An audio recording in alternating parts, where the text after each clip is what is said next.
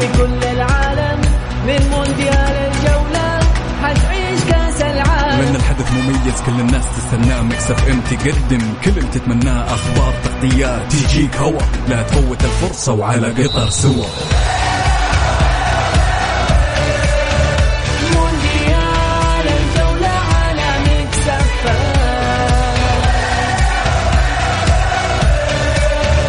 مونديال الجولة على ميكس اف ام. الآن مونديال الجولة مع بسام عبد الله ومحمد القحطاني على ميكس اف ام. ميكس اف ام.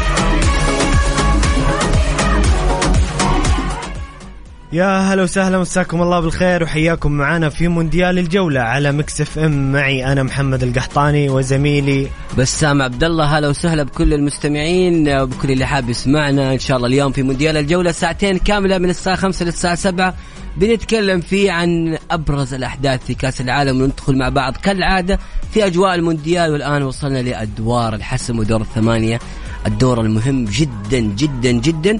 واليوم موضوعنا كذا هو ليس موضوع، احنا دائما نحب نفتح نقاشات مع الجمهور نقولها من البداية عشان اللي قاعد يسمعنا ونحب الناس اللي تحب الكورة. يا محمد أكيد دور الثمانية مباريات منتظرة، مباريات كبيرة بصراحة. دور الثمانية من أجمل الأدوار في تاريخ المونديال، يمكن 8 منتخبات قوية ورائعة. قولوا لنا إيش توقعاتكم للمتأهلين. خلينا نتكلم عن مباريات بكرة. وإيوه كمان محمد أيضا إيش المباراة اللي أنت تنتظرها تتوقع أن هذه هي أبرز وأقوى مباراة في دور الثمانية؟ إيه طبعا عندنا كرواتيا والبرازيل، عندنا هولندا والأرجنتين، إنجلترا وفرنسا والمغرب والبرتغال. 4 مباريات نارية وقوية وجميلة وموعودين بمشاهدة مباريات على أنت بتشوف يا محمد. طيب أقوى مباراة اللي هي المباراة المنتظرة بالنسبة لك؟ بالنسبة لأقوى مباراة أتوقع إنجلترا وفرنسا، نهائي مبكر بسام. والله شوف أنا يعني أنا محتار بين إنجلترا وفرنسا، ومحتار أيضا بين الأرجنتين وهولندا. بس بأمانة أنا أشوف إن مباراة الأرجنتين وهولندا حتكون الأبرز، لأنه الأرجنتين طموحاتها على منتخب الرتم قاعد يرتفع، وهولندا شفت اللي ماشي هو ساكت، هذا تخاف منه دائما. احنا كنا نقول بس تحت الهواء ودنا كذا الأرجنتين والبرازيل بس في نهائي. والله شوف كذا تعطي نكهة للمونديال، لقاء كذا كلاسيكو ديربي أمريكي جنوبي بين منتخبين عريقين. يا رب. يعني بصراحة أنا أتوقع يمكن أنت زي ما قلت يعني أخذتها من بالي بأمانة، يمكن أقوى دور 8 من سنوات وسنوات وسنوات. الكل جاهز. يعني يمكن يعني المنتخبات أيضا الشيء الغريب في هذه البطولة في قاعدة يقول لك دائما المنتخب اللي يبدأ بشويش يبدأ كذا بهدوء يوصل للنهائي ويكون رتمه عالي. هذا الشيء اللي شايفينه في فرنسا، شايفينه بإنجلترا، شايفينه في البرتغال، شايفينه في البرازيل، شايفينه بالأرجنتين، لا كرواتيا. هذه المنتخبات تعرف اللي قاعد تمشي بهدوء. الآن وقت الانفجار، وقت إنه كل منتخب يظهر بشكل كامل. يعني أمس حتى البرتغال في المباراة الماضية يعني رونالدو ولياو دكة، أتوقع برضو المدرب كان يعمل هذا الشيء، إنه دور الثمانية حيكون لازم يكون عندي رونالدو ولياو جاهزين. فأنت شاركني برأيك اللي قاعد تسمعني الآن، قل لي إيش أهم وأقوى مباراة بالنسبة لك في دور الثمانية، وقل لي ليش. لأن أنا ما أبغى أحد يقول لي مثلا الأرجنتين هولندا ليش بدون ما في سبب، لا اديني سبب.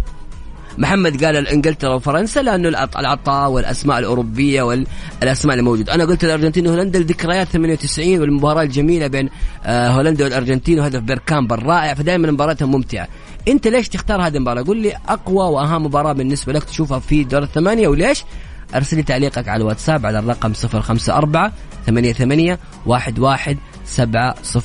عيد الرقم محمد. شاركونا بآرائكم وتعليقاتكم مع ذكر الاسم فضلا لا أمرا. إيش أكثر مباراة تشوفها قوية في دور الثمانية في كأس العالم قطر 22؟ الرقم 054-88-11-700.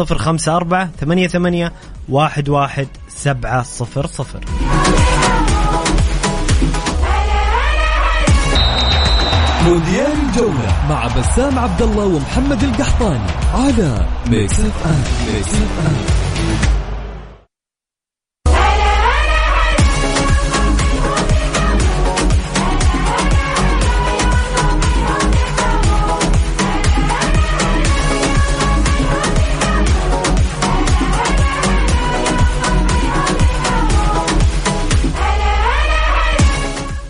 يا هلا وسهلا، مستمرين معاكم في مونديال الجولة على ميكس اف ام. هنا أخونا مصعب من الرياض يقول أفضل مباريات دوري الثمانية إنجلترا وفرنسا.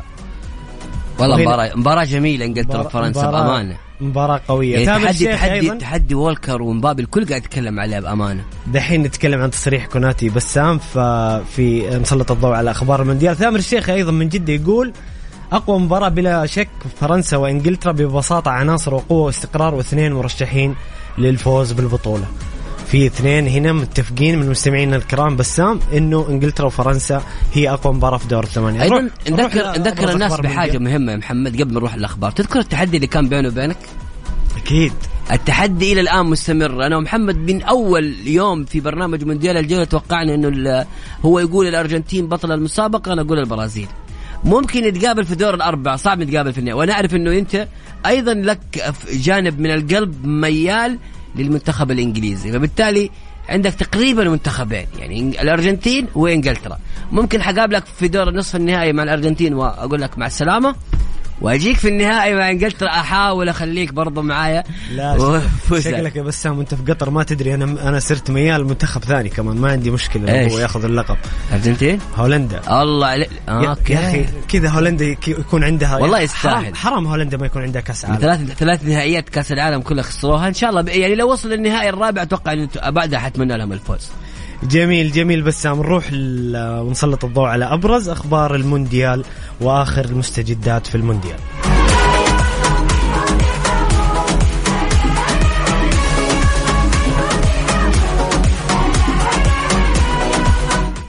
نبدأ بأول خبر من أخبار اليوم. طبعا الاتحاد الإسباني أعلن إقالة المدرب الإسباني لويس أنريكي من تدريب المنتخب الإسباني، وعين المدرب الإسباني أيضا لويس دي لافوينتي. هذا المدرب اللي درب الفئات السنية، مدرب منتخب إسبانيا تحت 19 سنة، بعدين 21 سنة، بعدين 23 سنة. وبالتالي واضح أنه منتخب إسبانيا بالعناصر الشابة يملك الآن جايب نفس المدرب اللي دربهم في الفئات السنية، ويبني منتخب جديد قادر على المنافسة في قادم المواعيد، خاصة الخروج من دور 16 وبالنسبة لإسبانيا يعتبر كارثة من الكوارث. محمد والله بسام بالنسبة لي القرار غريب جدا.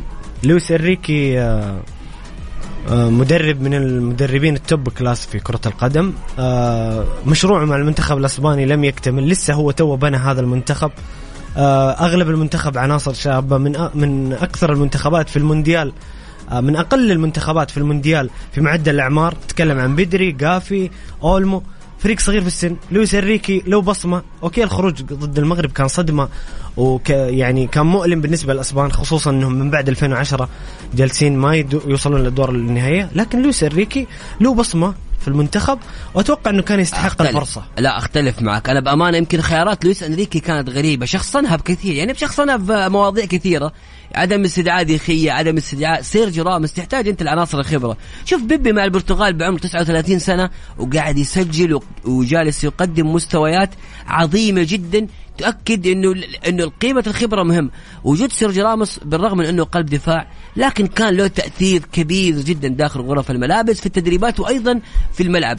في النهاية أنت تقول عشان راموس عمره كبير ومستواه متوسط وتروح تستدعي بوسكيتس وجوردي ألبا، هنا علامة استفهام كبيرة جدا وتستغرب. بس سمح لي، بوسكيتس مع المنتخب يقدم أداء ممتاز، يعني مع منظومة المنتخب مع قافي وبدري بيقدم مستوى. أوكي في اعتراضات على مستوى برشلونة، في استفهامات كثيرة، لكن مع المنتخب أنا أشوف إنه بوسكيتس يعني كان قرار موفق من الريك إنه ياخذ. ما احنا ما نقول إنه قرار، لكن أنت إذا استدعيت بوسكيتس وجوردي ألبا، هل حتكون عندك مشكلة في استدعاء سيرجيو راموس؟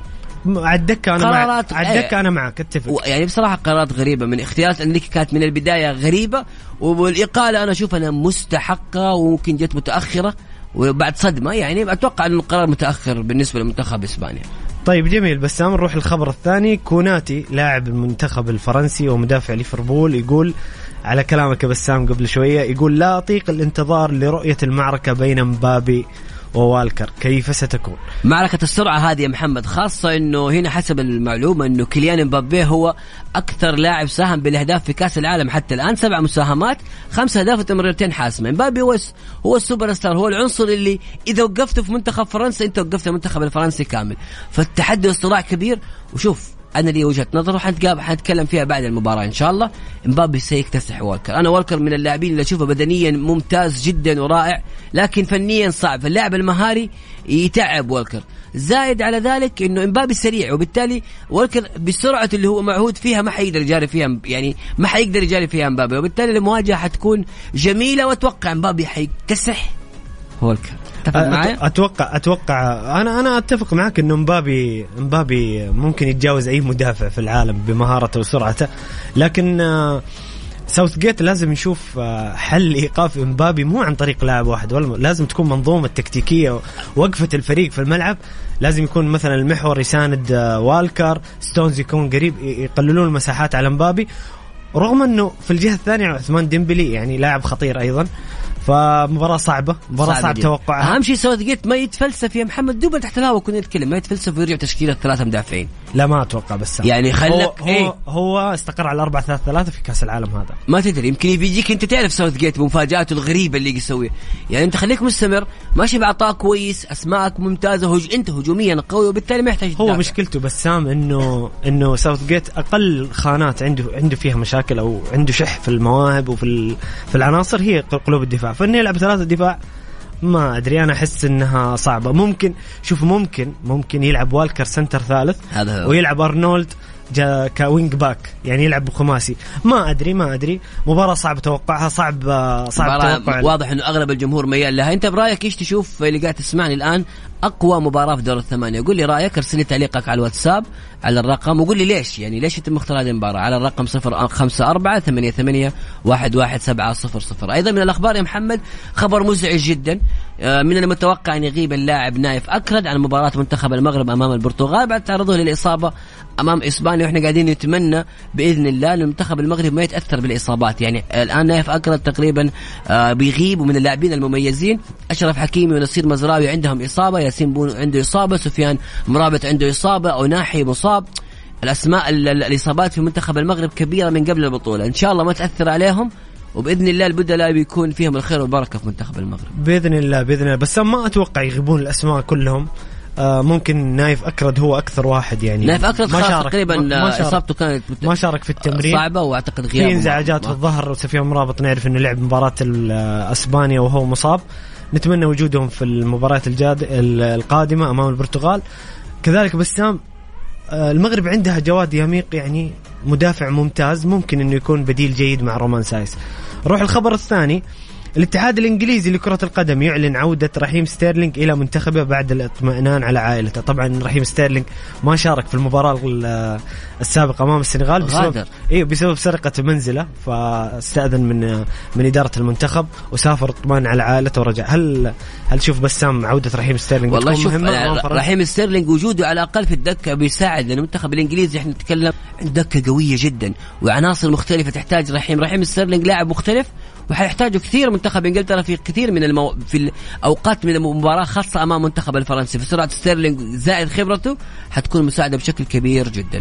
أيضا من الأخبار اللي موجودة عندنا هنا، الاتحاد البرتغالي لكرة القدم ينشر بيان ينفي فيه الإشاعات التي قالت أن كريستيانو رونالدو هدد بالرحيل من منتخب البرتغال بسبب جلوسه على الدكة، ويؤكد أن رونالدو متحمس وملتزم بالكامل مع المنتخب. وأكد الاتحاد أن رونالدو يصنع رقما قياسيا فريدا كل يوم في خدمة المنتخب الوطني والبرتغال، والذي يجب احترامه، والذي يشهد درجة عالية من الالتزام لا جدال فيها من رونالدو تجاه المنتخب الوطني.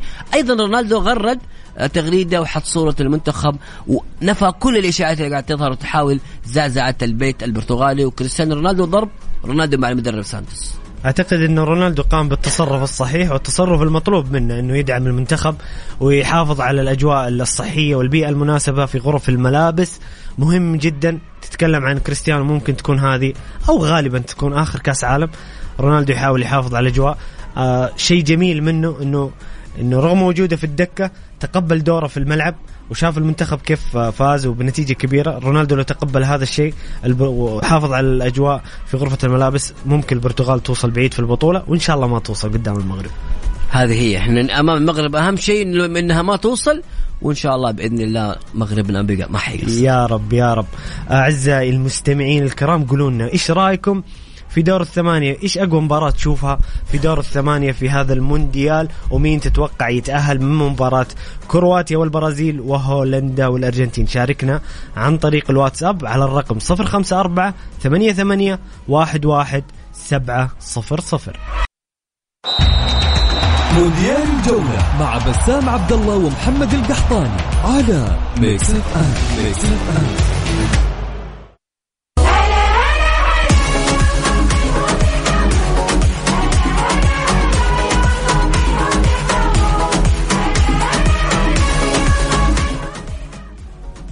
بمناسبة كأس العالم، الشركة الأهلية للتسويق وكيل كيا تقول لك صيانة سيارتنا لعبتنا 4000 هدية فورية ل4000 رابح مجانا. ندعو مالكي سيارات كيا لزيارة مراكز صيانة الشركة الأهلية للتسويق لعمل فحص سلامة زائد فحص كمبيوتر مجانا، وربح إحدى الهدايا الفورية التالية: غيار زيت وفلتر محرك، باقة تنظيف البخاخات المتكاملة، وخدمة تنظيف المحرك، وقسيمة خصم بقيمة 25% أو 20% على قطع الغيار، خدمة التعقيم بالأوزون كذلك. الحملة سارية حتى 31 ديسمبر 22 أو حتى نفاذ الكمية. زوروا فروعهم وحصلوا هديتكم. جدة شارع صاري، شارع فلسطين، مكة المكرمة طريق الليث، أبها وخميس مشيط طريق الملك فهد، ومدن الطائف والمدينة المنورة وينبع وتبوك وجازان ونجران.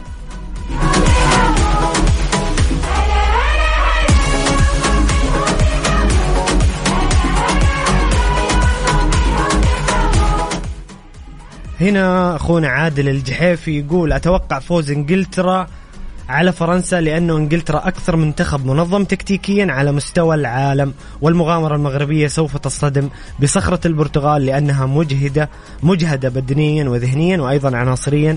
الأرجنتين سوف تفوز على هولندا وهي أقوى مباراة، والبرازيل سوف تتجاوز كرواتيا بسهولة. هذه توقعات أخونا عادل الجحيفي. صراحة باين أنه ما شاء الله خبير ومتابع جيد للمونديال. واضح ما شاء الله عليه، يعني اختار اختيارات جيدة، قراءة فنية. طيب قراءته رائعة. للمشاركة معنا ارسلونا على الواتساب على الرقم 0548811700.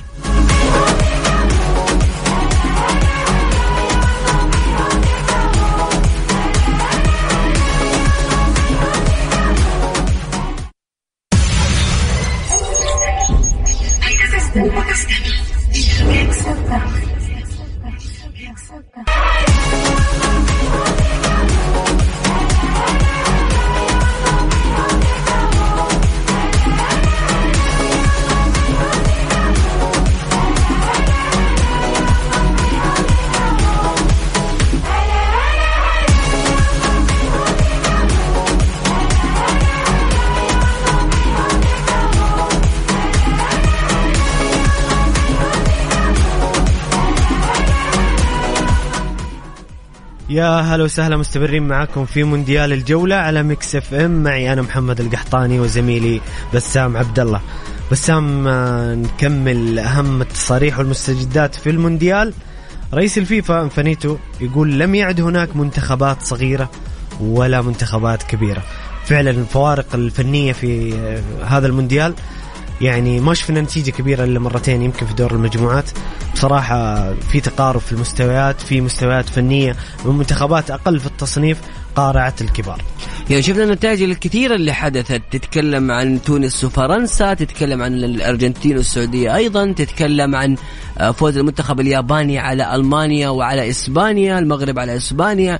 يعني نتائج كثيرة وكثيرة جدا، يعني حتى الكاميرون على البرازيل. يعني بصراحة في نتائج كثيرة كانت في هذه البطولة أكدت إن البطولة هذه ناجحة، ونسبة المشاهدات عالية جدا. الكل يتكلم، اللي كان يعني ينتقد أو كان يتكلم عن قطر وعن تنظيمها لهذه البطولة وقدرتها على التنظيم، بمجرد وصوله إلى قطر يختفي كل هذا الكلام.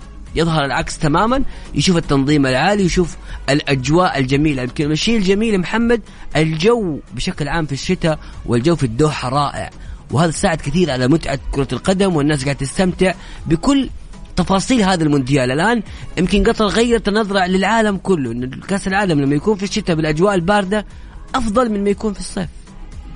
ممكن بسام، لكن ممكن في نقطة إنه الإصابات العضلية وفي لعيبة استنزفوا بدنيا بسبب إنه الموسم شغال وعلى طول دخلوا على المونديال. بعد المونديال بأسبوع ترجع الدوريات، ممكن يكون في يعني مستقبل استراتيجية إنه يكون في توقف على الأقل 2-3 قبل المونديال، يكون في استشفاء لبعض اللاعبين. في إصابات كثيرة هذا المونديال، هذا العيب الوحيد بصراحة. إيه، المباريات متقاربة كثير، مباريات يعني متلاحقة، تلاحظ ما فترة راحة إلى يومين فقط طوال البطولة. إيه، فهذه مشكلة كبيرة. أيضا في تصريح لقائد المنتخب الهولندي فان دايك لاعب منتخب هولندا، يقول نحن لن نواجه ميسي فقط بل منتخب الأرجنتين بأكمله. بس الكل دائما يقول يصرح بالضبط تصريح. الكل كان يتكلم انه احنا بنواجه ميسي. هذا يمكن نوع من انواع الضغط، انه او سياسة تشوفها اعتقد انها ارجنتينية اكثر من كونها اعلامية. ليش؟ لما تخلي الفوكس والتركيز كامل على ليونيل ميسي داخل أرضية الملعب، يترك الخيارات للبقية، لو تارو مارتينيز، إنزو فرنانديز، دي ماريا، ديبالا في حال مشاركته، تترك المساحة للاعب لباقي لاعبين الأرجنتين بأنهم يظهروا بشكل أفضل. أيضا كذلك بابو غوميز اللي إلى الآن يقدم مستويات سيئة. يعني أنا هذا اللاعب عندي مشكلة معه، في عز مستوياته لم يكن يستدعى ولا يشارك مع منتخب الأرجنتين. أيام أتلانتا تتكلم. أي في عز مستوياته، الآن في أسوأ مستوياته يلعب بشكل أساسي. وهذا الشيء الغريب أحيانا في المنتخبات بصراحة يا محمد، في أشياء غريبة تحدث. يعني من الأخبار أيضا الموجودة بما إحنا نتكلم عن منتخب الأرجنتين، في شكوك حول مشاركة اللاعب ديبول ونسبة كبيرة بأنه ممكن يغيب. اليوم سكالون يتكلم في إنه عاد دي ماريا وديبول للتدريبات، وبعد التدريبات اليوم حيبان هل بيشاركوا أو لا مع منتخب الأرجنتين. لكن كل الأنباء تشير إلى أنه على الأقل ديبول لن يكون متواجد، وحتكون ضربة قاسمة جدا. يعني منتخب الأرجنتين مو ناقص غيابات فعلا. أيضا في خبر من المونديال وخارج سياق المونديال في نفس الوقت، التقى ممثلي سفيان مرابط بيورغن كلوب قبل كأس العالم، واتفق ليفربول مع وكيل مرابط على التحدث مجددا بعد كأس العالم. يعني كانت ثقة واضحة من وكيل مرابط بأنه إذا كان سعر الحين 20 مليون الآن حيوصل ل50-70 مليون. بصراحة بسام سفيان يستحق يلعب في أفضل الأندية سواء ليفربول أو غيره، يستحق يلعب في التوب. أتبغى أزعلك شوية. شوف سفيان مرابط إحنا متابعين الدوري الإيطالي نعرف إن اللاعب هذا مستوى متألق. سعره بالنسبة لقيمة الأسعار اللي موجودة في الدوري الإنجليزي تتكلم عن 140 مليون، بما أنه إذا ماغواير واصل ل85 مليون، فبالتالي بما أنه السقف كذا في الدوري الإنجليزي، فعلى الأقل 100 مليون على الأقل لاعب بهذه المواصفات في الدوري الإنجليزي. أنا أتوقع بسام إنه يخرج بسعر أقل. لكن الهدف الرئيسي سفيان يستحق إنه يلعب في أكبر أندية أوروبا. يستحق. فورنتينا نادي كبير، وأنا على الصعيد الشخصي أحب فورنتينا من أيام روي كوستا، ولكن سفيان مرابط يستحق أن يلعب في التوب ليفل. بصراحة لاعب متكامل. أنا بالنسبة لي سفيان مرابط من أفضل المحاور الارتكاز في البطولة إن لم يكن الأفضل. يعني هو الأفضل أعتقد. هو كساميرو يعني مقدمين مونديال في محور الارتكاز، يعني شيء كبير. وأعتقد أنه سفيان مرابط في حال ذهب لليفربول سيكون صفقة ناجحة بإذن الله. في ليفربول وخانته موجودة بصراحة، يعني ليفربول فريق يساعد سفيان وخانته موجودة أيضا. بس المشكلة تعرف أنت ليفربول يميل دائما للاعيبة البريطانيين والإنجليز. أتوقع ميلانه على بيلينغهام حيكون أكبر بكثير. أنا معك بسام، بس بيلينغهام ممكن إنه يكون الصفقة في مركز 8 وسفيان مرابط يكون منافس الفابينو على اثنين في ليفربول كثير. ما أتوقع لا شوف هي إنها ليفربول ما يجي باثنين، إنها تصير في فترة انتقالات واحدة ما حتصير، بس ممكن على المدى بالعكس. أنا ممكن يعني بحكم إني متابع جيد لليفربول الدوري الإنجليزي أعتقد إنه سفيان مرابط قدومه أقرب من بيلينغهام للمنطق مع إدارة ليفربول. ممكن سفيان يجي، لكن صعب بيلينغهام في ظل الأسعار الحالية. خلينا ناخذ بسام بعض الرسائل الأخوة المستمعين. هاشم حريري من مكة، اتحادي من مكة، يقول هاردك لقطر وتونس ولمنتخبنا الخروج من المونديال، قلوبنا مع المنتخب المغربي، إن شاء الله الفوز على البرتغال والتأهل لدور نصف النهائي بالتوفيق العالمي حمد الله أسطورة النصر ونجم العميد الساطي اللاعب الأجنبي الوحيد من دوري روشن في دور الثمانية في كأس العالم. أيضا لا في منير محمد أيضا حارس الوحدة أيضا موجود مع منتخب المغرب. صحيح أيوة في أكثر من لاعب، وحنا يعني نتمنى المغرب بالكامل التوفيق وليس للاعب واحد فقط. أيضا هنا أخونا أحمد سمير يقول شباب مساء الخير بسام محمد، أخباركم طيبين يا حبيبنا. يقول محمد كأنه حرام يلعب بالدوري هنا، لازم يطلع برا مع إني هلالي وقلت كلام كذا قبل سنة أو أكثر. والله شوف بالنسبة لمحمد كنو أنا نقول لك الآن بعض الأخبار اللي عايشتها في قطر وشفتها أيضا على مواقع التواصل الاجتماعي، الكل كان يتكلم عن يعني لو تبحث عن تكتب السعودي أو تكتب سعوديتا نمبر 23 أقسم بالله كمية الناس اللي قاعد تتكلم عن كأنه شيء يدعو للمفخرة بأمانة. مدح كبير جدا، الناس كثير قاعد تقول لك هذا هو بوجبا الحقيقي الآن وليس بوجبا اللي موجود في يوفنتوس. بصراحة محمد كنو مشكلته بأنه حتى جابوا سعره 3 مليون دولار في السنة راتبه. تكلم عن العمر 27-28 سنة، عمره كبير، بس محمد كنو جاهز. يعني انت ما تروح تأسس، محمد كنو جاهز لأنه يروح لنادي على الأقل متوسط إلى مرتفع، يعني نادي من الأندية اللي تشارك في الدوري الأوروبي، تشارك في دوري المؤتمرات، وممكن تشارك في دوري أبطال أوروبا، ليش لا؟ ولكن يروح للتوب ليفل للدوريات الخمس الكبرى، واعتقد حيكون له بصمة كبيرة. محمد كنو قدم بطولة مميزة بكل ما تعني الكلمة من معنى، هو أبرز لاعب في المنتخب السعودي مع سعود عبد الحميد. أنا أتفق معك بسام ومع أخوي أحمد سمير. محمد كنو قدم مونديال بصراحة، يعني بالذات المباراتين الأولى، يعني محمد كنو كان من أفضل لاعبي البطولة في دور المجموعات في مركزه. محمد كنو كان من أفضل اللعيبة في التمريرات التقدمية، في الضغط على حامل الخصم، أرقام وإحصائيات كثيرة. اليوم بسام قرأت في بعض الصحف التركية قرأت خبر عن اهتمام بشتكاش في ضم محمد كنو لفريقهم. طبعا بشتكاش احنا ما نتكلم عن نادي وسط، نتكلم عن نادي من افضل انديه تركيا ونادي شارك في دوري ابطال. شوف بشكتاش من الانديه اللي محمد تكون محطه للذهاب لاوروبا. يا سلام عليك بسام، انا مع انه اللاعب يروح نادي متوسط، ما يروح على طول التوب ليفل، يتدرج. صح ان محمد كنو يعني اكبر من السن اللي احنا نتكلم عنه في الحلقات السابقه، نبغى اللعيبه يحترفون 22-21، بس محمد كنو ممكن يروح يلعب بشتكاش ويقدم مستويات ويلعب في دوري الابطال. يعني شوف بشكتاش من الأندية الكبيرة واللي دائما تكون زي ما يقول محطة، هي الترانزيت تبعك لتروح لأندية كبيرة في أوروبا. فذهابك إلى تركيا ترى جميل، ولكن السؤال المهم هل بشكتاش العرض اللي حيقدم لمحمد كنو مناسب لقيمة اللاعب؟ لأنه اللاعب يستلم 3 مليون دولار في السنة الواحدة على الأقل. يعني إذا بيخرج محمد كنو، هذه وجهة نظري ووجهة نظر المنطقية، إذا بيخرج محمد كنو يجب أن يكون بسعر أعلى، يعني لازم يكون بسعر أعلى. وأتمنى أن محمد كنو أعتقد إذا بشكتاش من الأندية الجميلة، وأيضا ذهابه للبرتغال ممكن يكون بشكل رائع جدا. محمد نطلع لفاصل، بعد الفاصل إن شاء الله ندخل في الساعة الثانية بإذن الله، نكمل مع مستمعين الكرام في ساعتنا الثانية، بنكمل تفاصيل أخرى، مواضيع جديدة، تقارير مختلفة عن كأس العالم، ونتكلم عن عدة مواضيع فيما يخص كأس العالم إن شاء الله بعد الفاصل. اللي بيشارك معنا برأيك إيش أكثر مباراة مهمة تشوفها في كأس العالم في دور الثمانية، المباراة المنتظرة اللي حتشوفها الأقوى وليش؟ أرسل لي تعليقك وقل لي إيش هي أهم مباراة بالنسبة لك على الرقم 0548811700. أحمد سمير هنا كاتب لي تعليق أخير على كنو، يقول باتريك فييرا السعودية. تعرف يا محمد لو كنو التزم بهذه الكلمة بالتحديد، قلتها كثير، محمد كنو في أفضل موسم له كان مع خصوص مع الهلال كان في مركز 6. مشكلة محمد كنو الوحيدة إنه اللي حوالينه هو شخصيا مقتنع إنه هو مركز 8، وهذا شيء خاطئ. أنت يا محمد كنو ستايلك باتريك فييرا.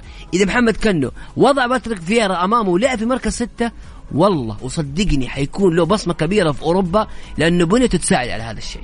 أنا أتفق معك، أنا أشوف إنه عنده الجودة في المركز 6 ومركز 8. محمد كنو يقدر يلعب في المركزين بنفس الكفاءة.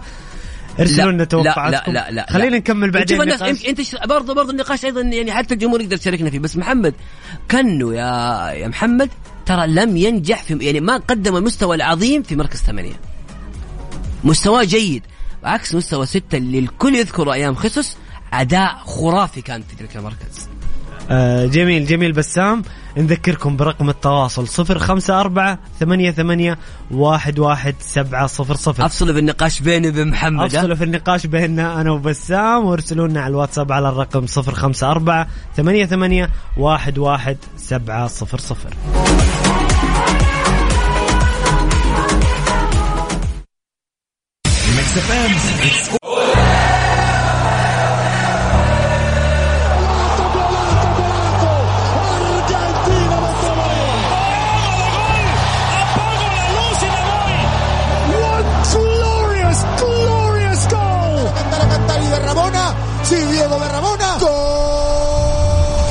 من مونديال العالم حنغطي كل العالم، من مونديال الجولة حنعيش كاس العالم. لأن الحدث مميز كل الناس تستناه، ميكس اف ام تقدم كل اللي تتمناه، أخبار تغطيات تجيك هوا، لا تفوت الفرصة وعلى قطر سوا. مونديال الجولة على ميكس اف ام.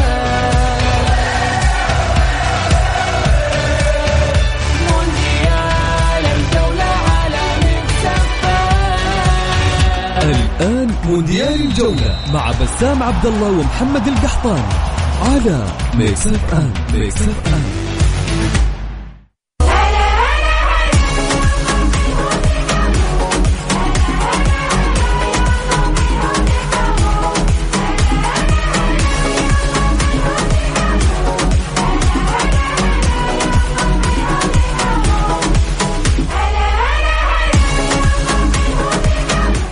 يا هلا وسهلا فيكم ومستمرين معاكم في الساعة الثانية لمونديال الجولة، واللي احنا نتكلم فيها أيضا عن مجموعة من التقارير، وأيضا في معلومة أو تقرير جميل جدا مذكور في أحد اللاعبين السعوديين اللي تألقوا في المونديال. حنقولها إن شاء الله بعد الفاصل يا محمد، لأنه نبغى نخليها مفاجأة. يعني محمد خليك الرسائل ولا نخليها بعد الفاصل؟ نخليها بعد الفاصل بسام. طبعا اليوم كان في من حساب الفيفا يتكلمون عن أفضل اللاعبين اللي شاركوا لأول مرة في المونديال. كثير من النجوم والمواهب في جميع المنتخبات، وبنفصل في لاعب سعودي. تمام، في لاعب سعودي. يلا انت قاعد تسمعني الآن كذا خلال 10-5 دقائق اللي قاعد تسمعني، فك الواتساب بسرعة وقول لي مين تتوقع. يلا، مين تتوقع اللاعب اللي تم اختياره لأنه شارك أول مرة في كأس العالم وقدم أداء عظيم؟ لاعب من منتخبنا. مين اللاعب اللي تتوقعون من منتخبنا حاطينه الفيفا في قائمة أفضل المواهب اللي شاركوا في المونديال؟ شاركونا على الرقم 0548811700. كم عندنا محمد مهلة؟ 3 دقائق. 3 دقائق. وكذلك شاركونا بتوقعاتكم مباراة الغد، وإيش أقوى مباراة تشوفونها في دور الثمانية في المونديال. طبعا بكرة عندنا مباراة البرازيل وكرواتيا، ومباراة هولندا والأرجنتين. شوفوا إيش توقعاتكم، مين المنتخب اللي كذا تتوقع أنه بيتجاوز المنتخب الثاني، وارسلونا على الواتساب على الرقم 0548811700.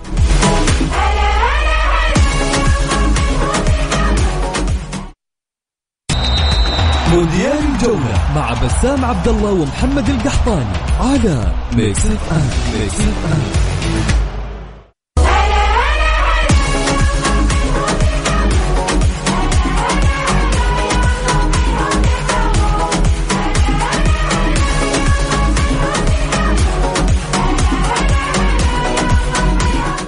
يا هلا وسهلا، مستمرين معاكم في مونديال الجولة على ميكس اف ام، وناخذ بعض مشاركات حبايبنا المستمعين. أخونا هنا صدام يحيى من مدينة جدة يقول أتوقع فوز إنجلترا، منتخب رائع ومنظم تكتيكيا. الأرجنتين تعبر عن طريق هولندا، والبرازيل تعبر عن كرواتيا بكل سهولة. بالنسبة لمنتخب المغرب اللاعبون مرهقون بدنيا وذهنيا، بس إن شاء الله المغرب تعبر عبر البرتغال. شوف، بالنسبة لمنتخب إنجلترا، يعني منتخب إنجلترا في 2018 وصل للدور نصف النهائي في المونديال، وفي 2022 وصل لنهائي اليورو.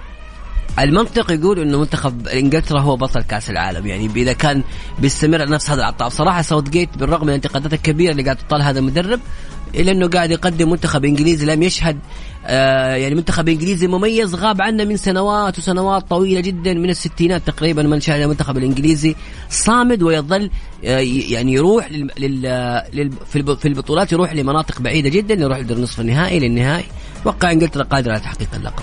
قلت لك بسام الفارق ساوثجيت. طبعا ساوثجيت هذه فوائد الاستقرار. بسام ساوثجيت موجود مونديال 18 في روسيا، موجود في اليورو 2020، يعرف المنتخب واللاعبين جيد، اللعيبة تشربوا الطريقة والأسلوب.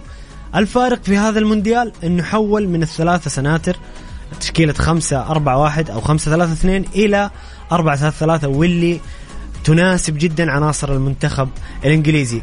بسام هنا في اثنين توقعوا، أخونا نايف عماشة توقع سعود عبد الحميد، وحامد الحربي توقع أيضا سعود عبد الحميد. نشوف الخبر عشان نعرف. طبعا الحساب الرسمي للفيفا الخاص بكأس العالم كتب تعليق أو تغريدة ذكر فيها نجوم تألقوا في مشاركتهم الأولى بكأس العالم فيفا 2022. جميل. الاسم الأول هو لاعب منتخب البرازيل فينيسيوس جونيور. بعدين كذلك من الأسماء الموجودة لاعب منتخب المغرب المميز عز الدين أوناحي، كذلك لاعب منتخب ألمانيا جمال موسيالا، أيضا من منتخب إنجلترا جود بيلينغهام وبوكو ساكا، هذا منتخب إنجلترا. من الأرجنتين إنزو فرنانديز صاحب الهدف الجميل أمام منتخب المكسيك، بابلو غافي من منتخب إسبانيا، تشاوميني من منتخب فرنسا، جوانكو راموس اللي هو اللاعب المتألق مع منتخب البرتغال صاحب الهاتريك الأول في المونديال في المباراة الأخيرة أمام سويسرا، أيضا أيمن دحمان من منتخب تونس حارس المنتخب التونسي، وكذلك عيسى العيدوني أيضا لاعب ونجم منتخب تونس. من المملكة العربية السعودية زي ما ذكروا الأخوان اللاعب سعود عبد الحميد اللي قدم بطولة عظيمة جدا، لقطات رائعة. سعود عبد الحميد إشادات كبيرة من كل المتابعين الأجانب، والكل توقع أنه هذا اللاعب يستحق أنه يلعب في أكبر أندية أوروبا، خاصة بهذا العمر والثقة الموجودة والعطاء الكبير اللي يقدمه اللاعب سعود عبد الحميد. أيضا آخر اسم كذلك الاسم المغربي المميز نصير مزراوي. أعتقد قائمة جميلة فعلا، كلهم يستحقون التواجد كأفضل المواهب في هذا المونديال، وقدموا بصمتهم بشكل كبير. ومنهم طبعا نجمنا ونجم المنتخب اللاعب سعود عبد الحميد. نأخذ بعض الأسئلة من المستمعين. بسام في كذا أسئلة جميلة. أخونا وصديقنا فواز اللي دائما يتحفنا بمشاركاته يقول: ويكند مونديالي جميل على الجميع، باقي 10 أيام على نهاية المونديال الاستثنائي، ذكريات وأهداف وأحداث ستبقى طويلا، باقي 8 مباريات ستلعب على 5 ملاعب بانتظار البطل على استاد لوسيل.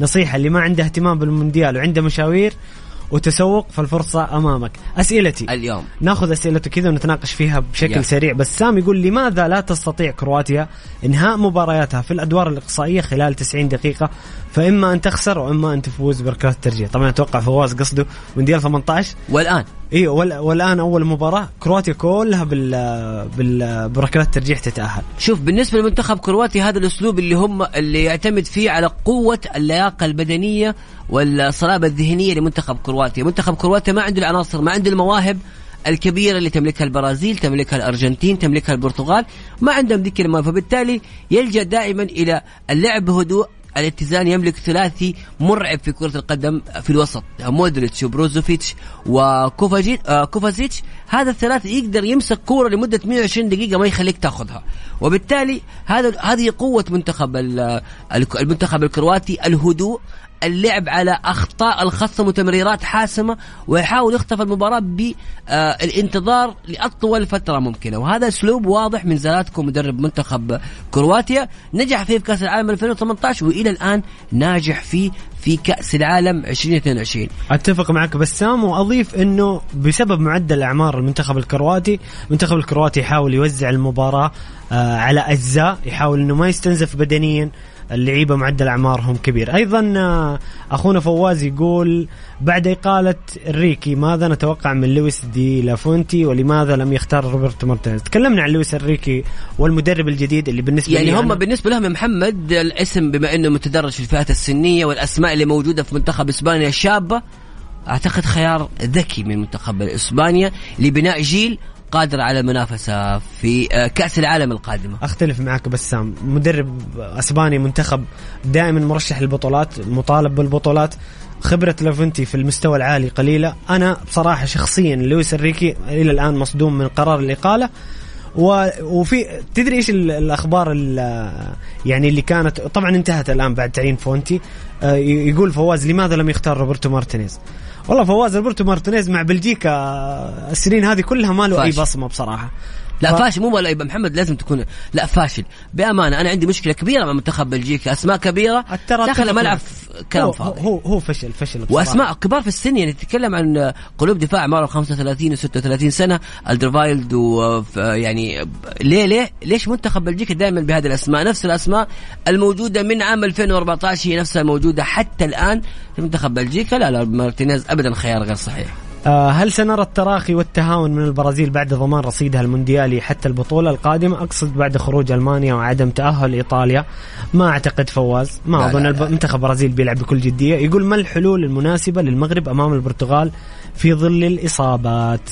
بسام ايش رايك؟ شوف، امام البرتغال ان شاء الله باذن الله المنتخب المغربي قادر على ان يستعيد اللاعبين اللي عندهم اصابات، يعني تقريبا نايف اكرد هو ممكن الوحيد اللي ما حيشارك، حيتم تعويضه.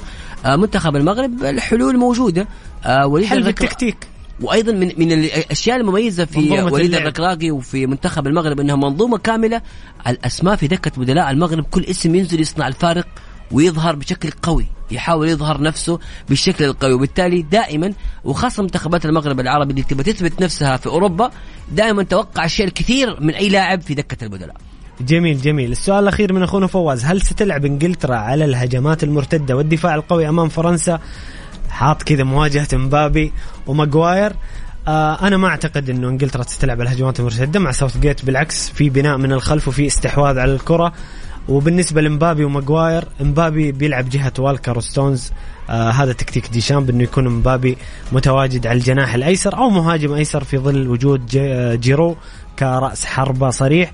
وايقاف مبابي مهمة صعبة جدا على المنتخب الانجليزي، ويعني من اللاعبين اللي صعب جدا انك توقفهم مبابي، ولكن يجب ان يكون المنتخب الانجليزي عنده خطة لايقاف مبابي. شاركونا بآرائكم وبتعليقاتكم حول مباريات الغد وتوقعاتكم لمن يتأهل من مواجهتي كرواتيا والبرازيل، وكذلك مواجهة هولندا والأرجنتين على الرقم 0548811700 0548811700.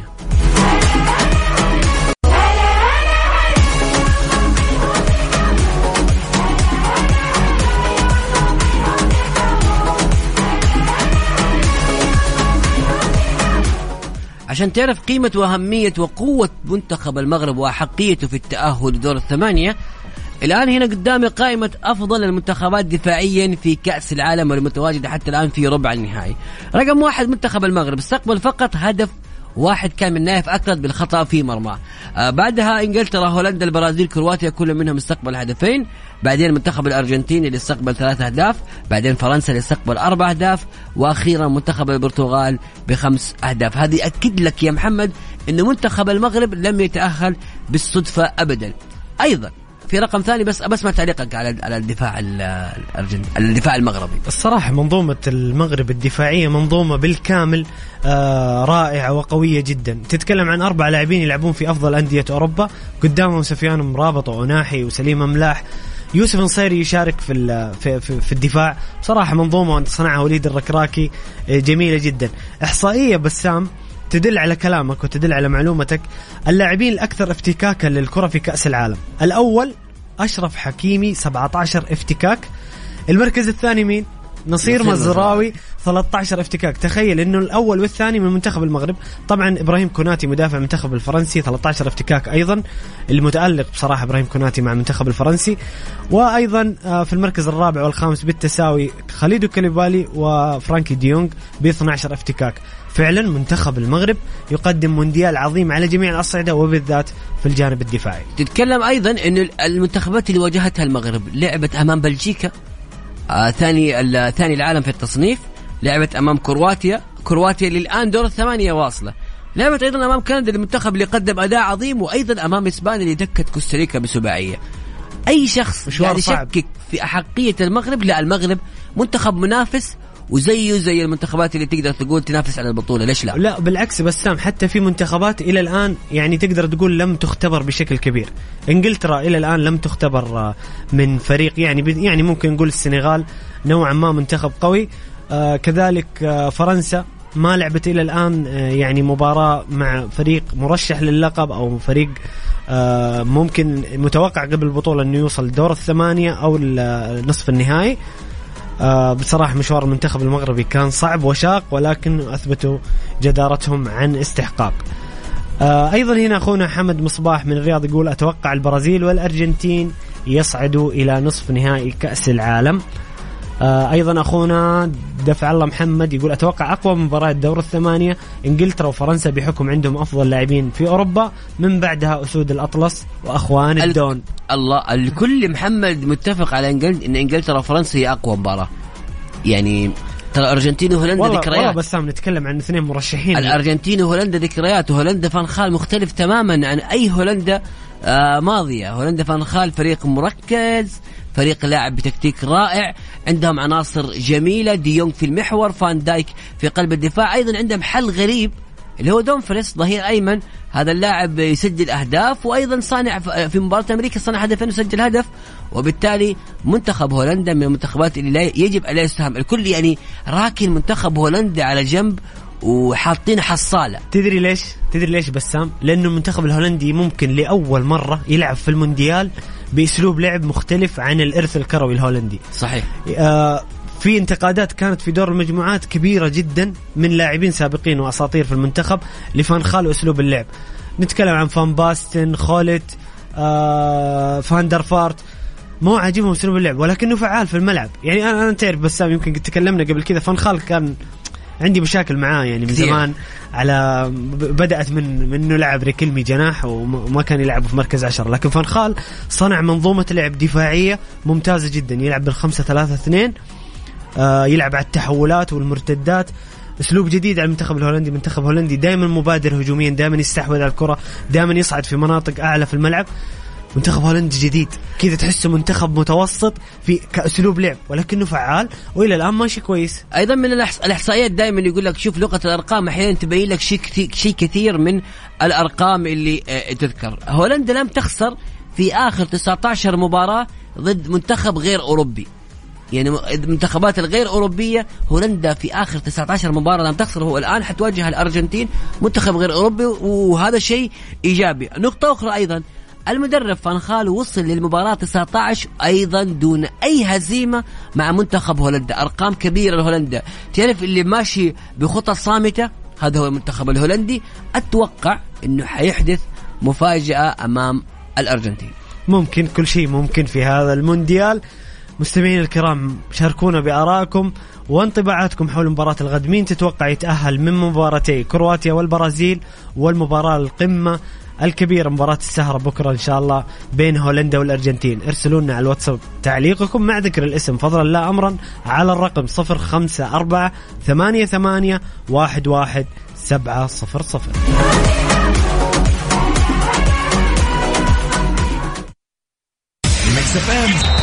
مونديال الجولة مع بسام عبد الله ومحمد القحطاني على ميكس اف ام.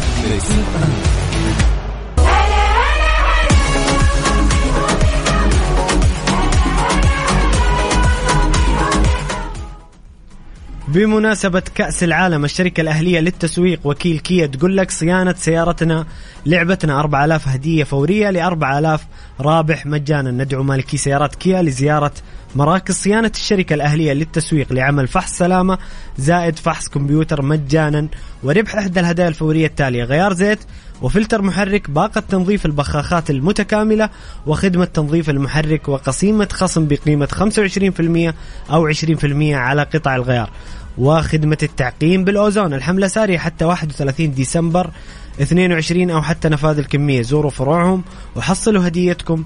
جدة شارع صاري، شارع فلسطين، مكة المكرمة طريق الليث، أبها وخميس مشيط طريق الملك فهد، ومدن الطائف والمدينة المنورة وينبع وتبوك وجازان ونجران. محمد، اسمح لي الآن بأني أرحب بزميلنا وضيفنا الأستاذ محمد البركاتي. محمد اللي كان متواجد في قطر وأيضا عايش كثير المنتخب المغربي، وأعتقد عنده وجهات نظر كثيرة. مساك الله بالخير محمد. مساك الله بالنور بسام، مساء عليك وعلى محمد. حياك الله أخوي محمد، نورتنا. مستمتع كثير معاكم من بداية أو قبل بداية المونديال وأنا عايش الجو مع نفس. أكيد بداية جميلة لكم محمد وبسام، استمتعنا خلال الفترة الماضية، جعلتوا المتابع والمستمع في الحدث. أكيد مونديال والله رائع لا يتكرر، يعني بما تعنيه الكلمة من معنى. من عاش الأجواء، من عاش الحدث، استمتع الجميع، من كان متواجد من إعلام، من مشجعين، من منظمين، حتى المنتخبات المتواجدة استمتعت كثير في هذا المونديال اللي يمكن لأول مرة يقام في مدينة واحدة تحت يعني سقف واحد، يمكن نسميها بمعنى أصح بطولة استثنائية. بطولة استثنائية بما تعنيه الكلمة بمعنى تنظيم فوق الخيال.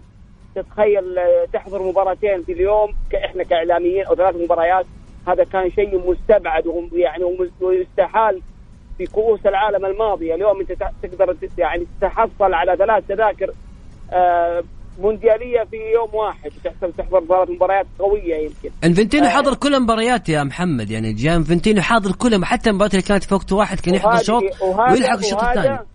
وهذا شيء يعتبر شيء جديد على رؤساء الفيفا. أول مرة يحضر رئيس الاتحاد الدولي جميع مباريات الفيفا. صحيح. وهذا لن يتكرر لا في المستقبل. أعتقد أنه إلى الآن صعب إنه يمكن إنه يصير هذا الشيء. طيب محمد، إيش رأيك بأداء منتخب المغرب بما إنك عايشت كثير معهم هنا؟ محمد، بالإضافة كمان التنظيم الجيد في المونديال واللي نجحت فيه قطر بشكل كبير، البطولة مستواها الفني ممتاز رائع، في تقارب في المستويات، في مفاجآت في المونديال. يعني بصراحة مونديال للتاريخ، متكامل بما تعنيه الكلمة من معنى. حتى دور 8 وصل لأقوى المنتخبات. كيف شايف المونديال محمد، وكيف عشت أجواء المنتخب المغربي فرحة الفوز بالتأهل لأول مرة في التاريخ لمنتخب عربي لدور 8؟ طبعا الفروقات بين المنتخبات بدأت كثير متقاربة. ما نقول صارت فيها ندية وفيها يعني ند بالند، ولكن متقارب لحد ما كانت فيها النتائج الكبيرة اللي كانت في السابق. صحيح في مباراتين، يمكن مباراة كوستاريكا هي ومباراة إيران مع المنتخب الإنجليزي، وكوستاريكا مع إسبانيا، ولكن صحيح. بالمجمل تتكلم عن كأس عالم ما تتوقع من اللي راح ينتصر. المنتخبات الآسيوية بدأت تفرد عضلاتها في كؤوس العالم. المنتخب الياباني يطيح بالمنتخب الألماني ويخرج كما أخرجوا المنتخب الكوري في المونديال السابق. صحيح. اليوم تتكلم عن المنتخب السعودي يقدم نفسه بشكل رائع. الجميع توقع أن المنتخب السعودي راح يكون الحلقة الأضعف، راح يكون يمكن يستقبل أكثر أهداف من المنتخب الأرجنتيني، ولكن فوز المنتخب على الأرجنتين ووضعه أمام بولندا بشكل رائع وتقديمه مستوى، وخسارة يمكن كانت محبطة لنا جميعا قبل مباراة المكسيك. كل المباريات يعني، ولكن المنتخبات العربية قدمت نفسها بشكل رائع، باستثناء يمكن قطر اللي ما تفرغوا كثير لمسألة تنظيم فريقهم وتفرغوا إلى أنه يظهروا أنفسهم بشكل يليق بهذا الحدث الكبير وتنظيمهم الرائع. فأكيد أنه كان هناك أكيد ما بقول يعني نهضم حق المنتخب القطري، ولكن ما كان في هناك استعداد زي ما هو الاستعداد اللي في التنظيم. ممكن أخطأ محمد، عذرا، ممكن أخطأ الاتحاد القطري في توقف الدوري من مايو. يعني كان توقف مبكر جدا. يعني كان اللاعبين القطريين بعيدين عن رتم المباريات بشكل كبير. يعني تتكلم عن 5 شهور، أتوقع صعبة في إنك تخش مونديال وأنت منقطع عن اللعب. بسأل محمد، بسألك إيش رأيك بأداء منتخب المغرب والوصول اللي غير مفاجئ بحسب الأرقام اللي لهذا الدور؟ بس اسمح لي أطلع لفاصل، بعد الفاصل بس ما رأيك في منتخب قطر منتخب المغرب، خاصة أنك أيضا حضرت لهم مباريات وكنت قريب جدا من هذه البعثة. ومستمعين الكرام، حابين تشاركون برأيكم حول المنتخب المتأهل غدا من مباريات كرواتيا والبرازيل ومباراة هولندا والأرجنتين؟ مين تتوقعون يتأهل للدور 8؟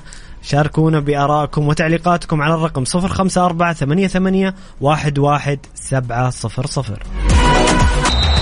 مونديال الجولة مع بسام عبد الله ومحمد القحطاني على ميكس اف ام.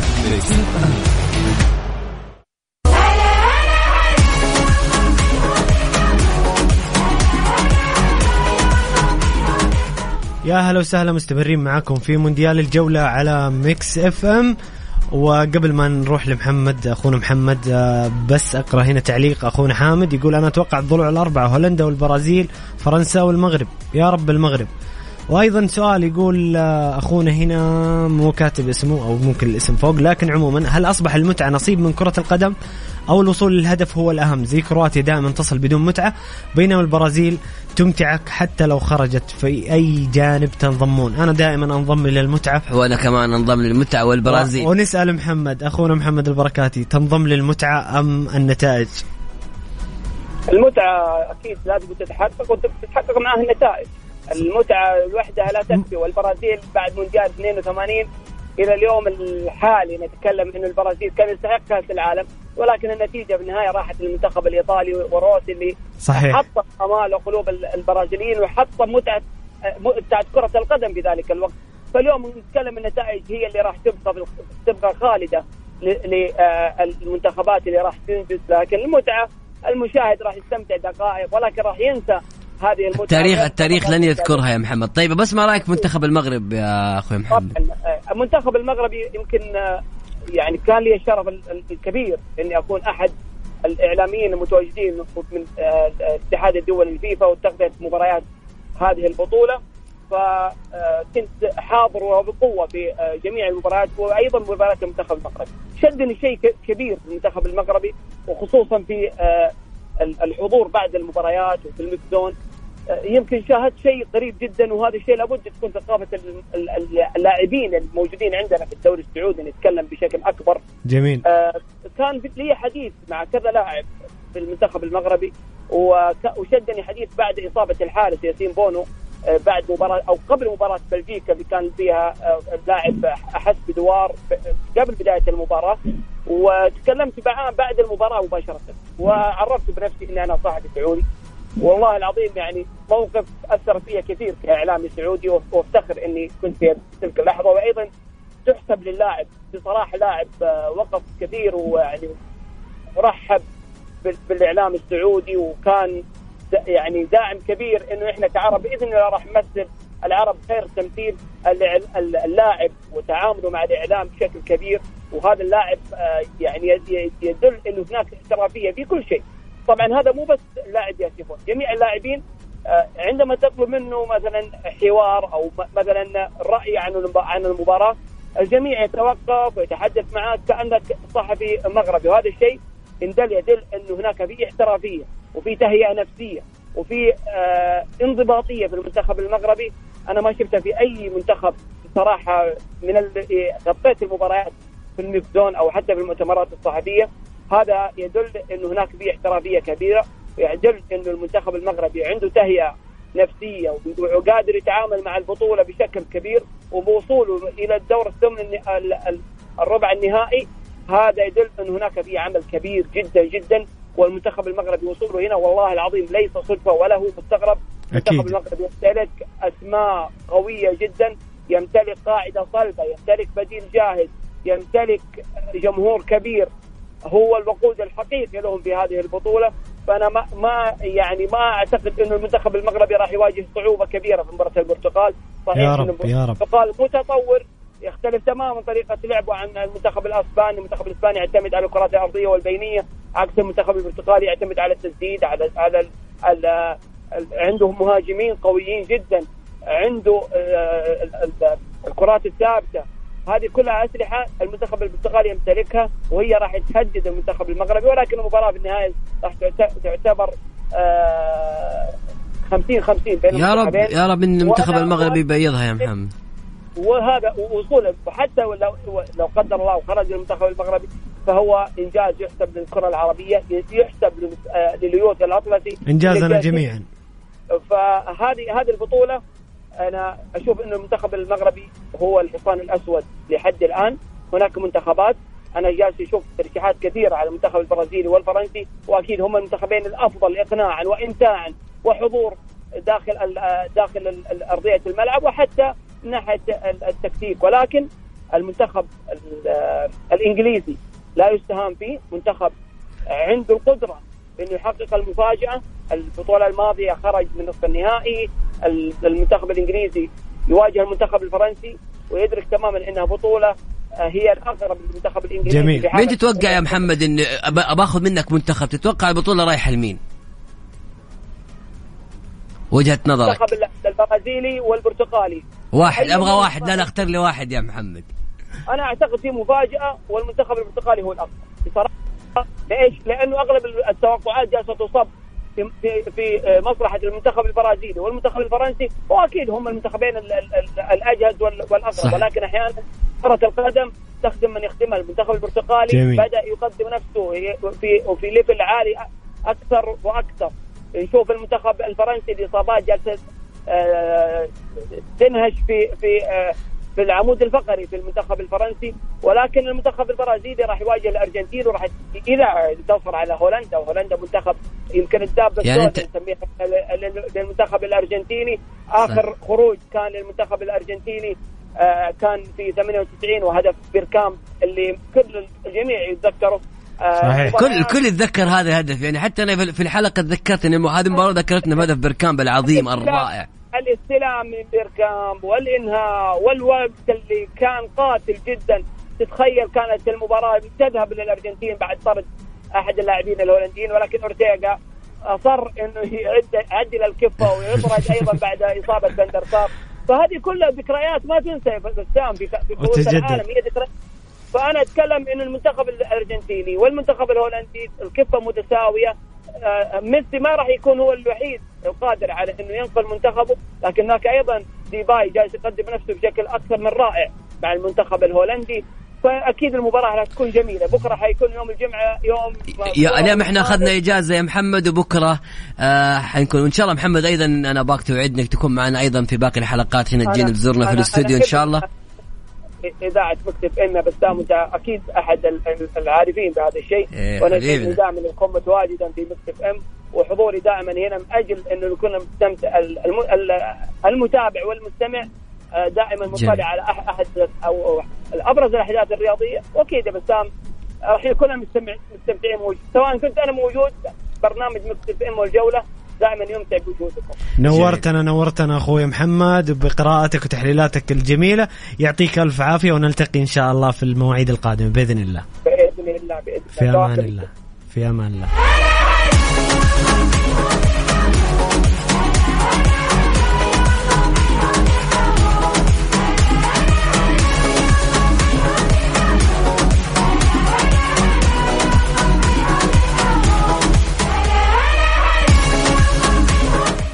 محمد احنا كذا نكون وصلنا لختام برنامج مونديال الجولة. نعود للركض غدا إن شاء الله تعالى من الساعة 5 وحتى الساعة 7. بكرة دور 8 تنطلق المباريات الكبيرة، المباريات المهمة عندنا يا محمد. بكرة الأرجنتين وهولندا والبرازيل وكرواتيا. انتظر مباراة الأرجنتين وهولندا بفارغ الصبر بسام، مباراة قمة كروية كبرى. حنا كذا وصلنا لنهاية حلقتنا اليوم، أتمنى تكونوا استمتعتوا معنا في الحلقة. نلتقي غدا في نفس الموعد من الساعة 5 وحتى 7 مساء. خليكم على السمع وفي أمان الله.